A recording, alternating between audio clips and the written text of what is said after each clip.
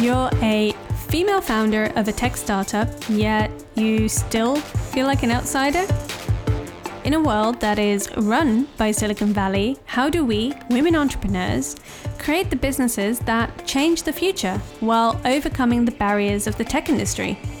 This show cuts through it all and is your guide in exploring tech confidently as you become the best founder you can be.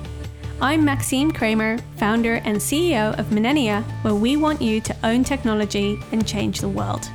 We fast-track bold and impactful women into the world of startups by making tech as simple as everyday English. This means no more overwhelming jargon and instead having the tech literacy to funnel your big ambition into a resounding success. This is Cutting Through Tech. Hello and welcome to Cutting Through Tech. I'm Maxime and today I have a fun little episode for you. Now it's September, universally known as Back to School Month, at least here in Europe. So I thought we could use today's episode as a bit of a fresh perspective. I'm a coach and mentor for the University of Westminster's Venture Accelerator program. And so I've been working closely with students and I meet with them every month. And I must say it's been a real privilege to watch them craft away at their ideas, building their startups, working on their entrepreneurship. And there's quite a few things I've learned that I'd love to share with you today, because as we get older, it becomes easier to overcomplicate things, right? You see possibilities, you see issues, problems, and there are specific ways of working, especially if you've been in corporate for a little bit, right? There are proposals, there are drafts to be written up, there are reviews, there are iteration processes. Everything takes so much time and effort and energy. And sometimes, at least I wonder, what's the essential part here actually? What is it that really needs to get done to propel us forward?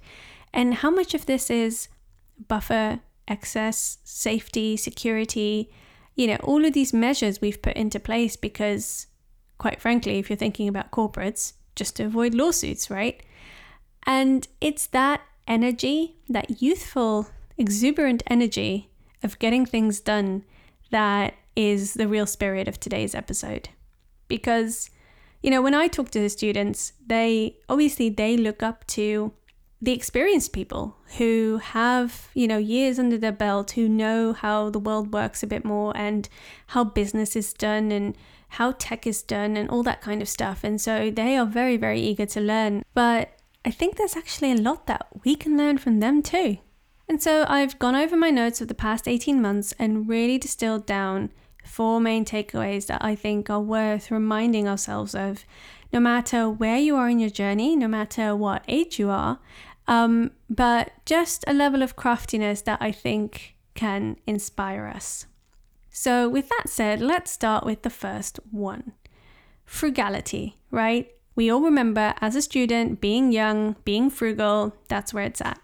Here in the UK, we had pound a pint, which means, £1 for a pint of beer. I wasn't a big beer drinker, but it was definitely student night when that was on and everyone would be there. And so how do you translate that to tech? Because, it's one thing to get student discount on clothing. It's another to get cheap alcohol. But how do you do that when it comes to developing an app or a product or a service? One of my students, she does something really clever.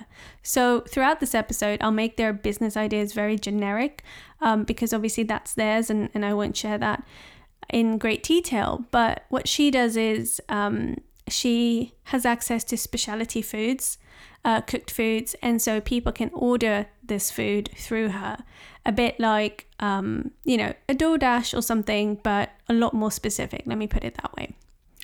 And how did she get started? Because, she didn't have a marketplace right off the bat, and she's from a non-technical background, so she hasn't developed it herself. And so when we started working together, she said, I've just been doing it through WhatsApp. I'm like, what do you mean? She's like, well, people know me in the community and I've been advertising and marketing quite hard and I've got relationships with chefs, which I'll get to in a second. And, people can just order what they want through WhatsApp, and then I arrange it with the courier and it will get sorted. Now, I think that's just genius. Is it more work? Absolutely. But I suppose students have got a bit more time on their hands. But it just goes to show that if you're willing to go the extra mile, you can get a lot done without needing to employ large amounts of tech straight away or spend lots and lots of money. So several months on now, she's been doing this for over a year through WhatsApp while she works on building out the platform. And I just think that is such an inspirational way to go about it. Things you might want to think about if, having a WhatsApp group or a WhatsApp sales platform is a bit too much, is that, for example, sites like Typeform now also have incorporated payment. So you can hook up your Typeform to Stripe, and if there is a select set of things that people can purchase, you could just send them to that kind of form where they fill out all their details, they give you their address, and they pay for the goods, they select what they want, and Bob's your uncle. And then, you've got Zapier, where you could then connect that with any other things that need to happen in the business, whether that's you getting an alert or sending it over to another person in the supply chain. Whatever it is, there are ways to automate bits and bobs of this. But if you want to go the whole route, you could also just get an assistant and work with them to do it manually. There are many businesses that actually started out with a manual process that they then over time basically digitize for scale. And so I think it's worth reminding ourselves of that. That's acceptable at any stage, right? You do not have to be a student to do that. Which leads me to the second point, which is the importance of building relationships. In this case, my student, she's building a marketplace, and we can easily think of, for example, an Uber, where there are a mass amounts of drivers and there are mass amounts of people that want to be transported, and you are the vehicle that puts the two in touch. But if you dial that back to the beginning, what do a few trusted suppliers look like? Because effectively, you are a steward on behalf of your customer, both ways. You bring customers to these suppliers and you bring these suppliers to your customers. And so much of that can be done with personal relationships to start with. It does not need to be a super fancy platform, because every small business is looking to grow, is looking to find more ways of reaching people with their beautiful product, whether that's food or anything else. And another student of mine as well works on a AR assistant technology, and he's done the same thing. He's approached local cafes, built a relationship with them, and as such, also managed to get his initial product off the ground very, very easily. All that to say that the relationship element sometimes can get lost in the fancy, cool tech concept. But ultimately, it's so essential for providing the right service and the right outcome for all users of your platform. And developing these relationships doesn't actually require a lot of tech to begin with. Which kind of leads me to point 3, which is move before you're ready. As I mentioned in the intro, we sometimes have a tendency to overcomplicate things, and as such feel like we have to be ready before we start talking to buyers, especially partners. And really, we don't. It's quite common to reach out, assess interest, demo a concept or an idea, and start working with partners as soon as possible. All 3 of the students I coach have actually done this, whether that's with prototypes or, like I mentioned, WhatsApp groups. It doesn't really matter. Either way, the suppliers are extremely happy to have someone on their side who are looking at the problems that they face and are looking for creative ways of solving them. Similarly, for users, apparently people are very happy to order these specialty foods over WhatsApp. They don't necessarily need a fancy platform. Would it make things easier? Absolutely.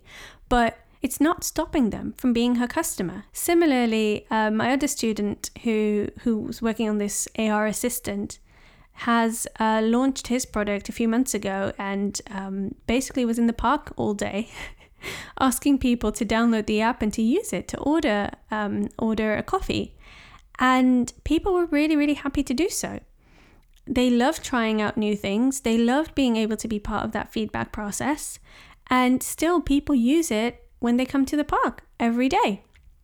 So whilst it is small in scale, because it's a starting point and it should be, waiting for it to be perfect is never going to work. And we all know this. I'm not telling you anything new here necessarily, but I do think we can frequently be reminded of this. It's very easy to get stuck in our own heads. And especially as you feel like the stakes are getting higher and higher, it becomes more difficult to take these kind of, risks almost. But oftentimes they can totally pan out. Which brings me to my last point about when things pan out or don't pan out, either way, you want to always be learning. And I know this is toted around a lot in the entrepreneurship space, quotes on LinkedIn and Instagram and, failure is fine as long as we learn.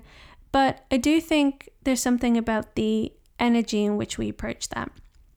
So firstly, thinking about my student in the park, he's there every weekend. Looking at people using the app, having signs up with questionnaires about, hey, fill out this survey, give me some more information if you'd like. He's helping people install it, he's observing them using it, and is furiously jotting down all the notes that he can so that he can continuously make his product better. And I think that level of hands-on dedication will go such a long way in improving products and being close to the process and your customer.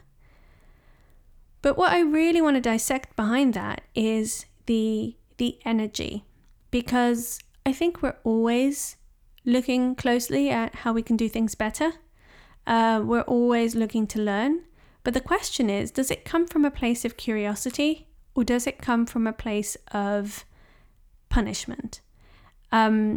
Which is a harsh word to use, but we may not want to admit this out loud.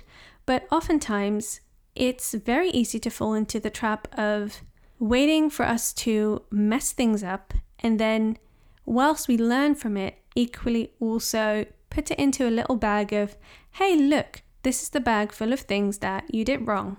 And whenever we're having a bad day, that bag comes out and we sift through everything in there and just, love to wallow in that feeling and that fact of, look, you didn't always get things right.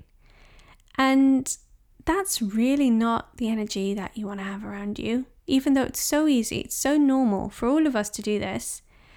When I talk to students and when I see them with this level of eagerness and curiosity, where every stumble becomes interesting, then it completely changes how I look at how I've done things. And while I see quotes fly around social media, it isn't until I think back to how I was like when I was younger that I can really resonate with and embody that level of energy of eager curiosity. And let me tell you, it is such a good antidote to all the other feelings that come with having your own business and working on your own startup. So always be learning, but with a massive asterisk on, the feeling that you embody whilst doing so. So there you have it, 4 takeaways and examples around frugality, craftiness, the importance of building relationships and moving before you're ready, and then the kind of energetic mindset that you have around learning as you go along. I, for one, am very excited for the new school year and continuing to work with these students, and I would love to hear from you. What energy are you bringing into these last few months of 2021? What projects are you working on? What are you looking to complete? And what energy are you bringing to get that done? Here at Millennia, we are doing a whole host of projects between the podcast, the Investment Impact series, which if you've not been tuning in for those, they drop every single Thursday. And the consultancy projects are ramping up fast over here. So if you want to talk through strategy and are wondering how to use technology in your business to scale, or how to hire the right team to get things done, then reach out. I'm on maxime@cuttingthroughtech.com. For now, have a lovely day, and I will see you on Thursday with another episode on the Investment Impact Series, where we look at why women entrepreneurs are just getting 2.3% of the funding, which, we definitely need to change. Have a good one and see you next time.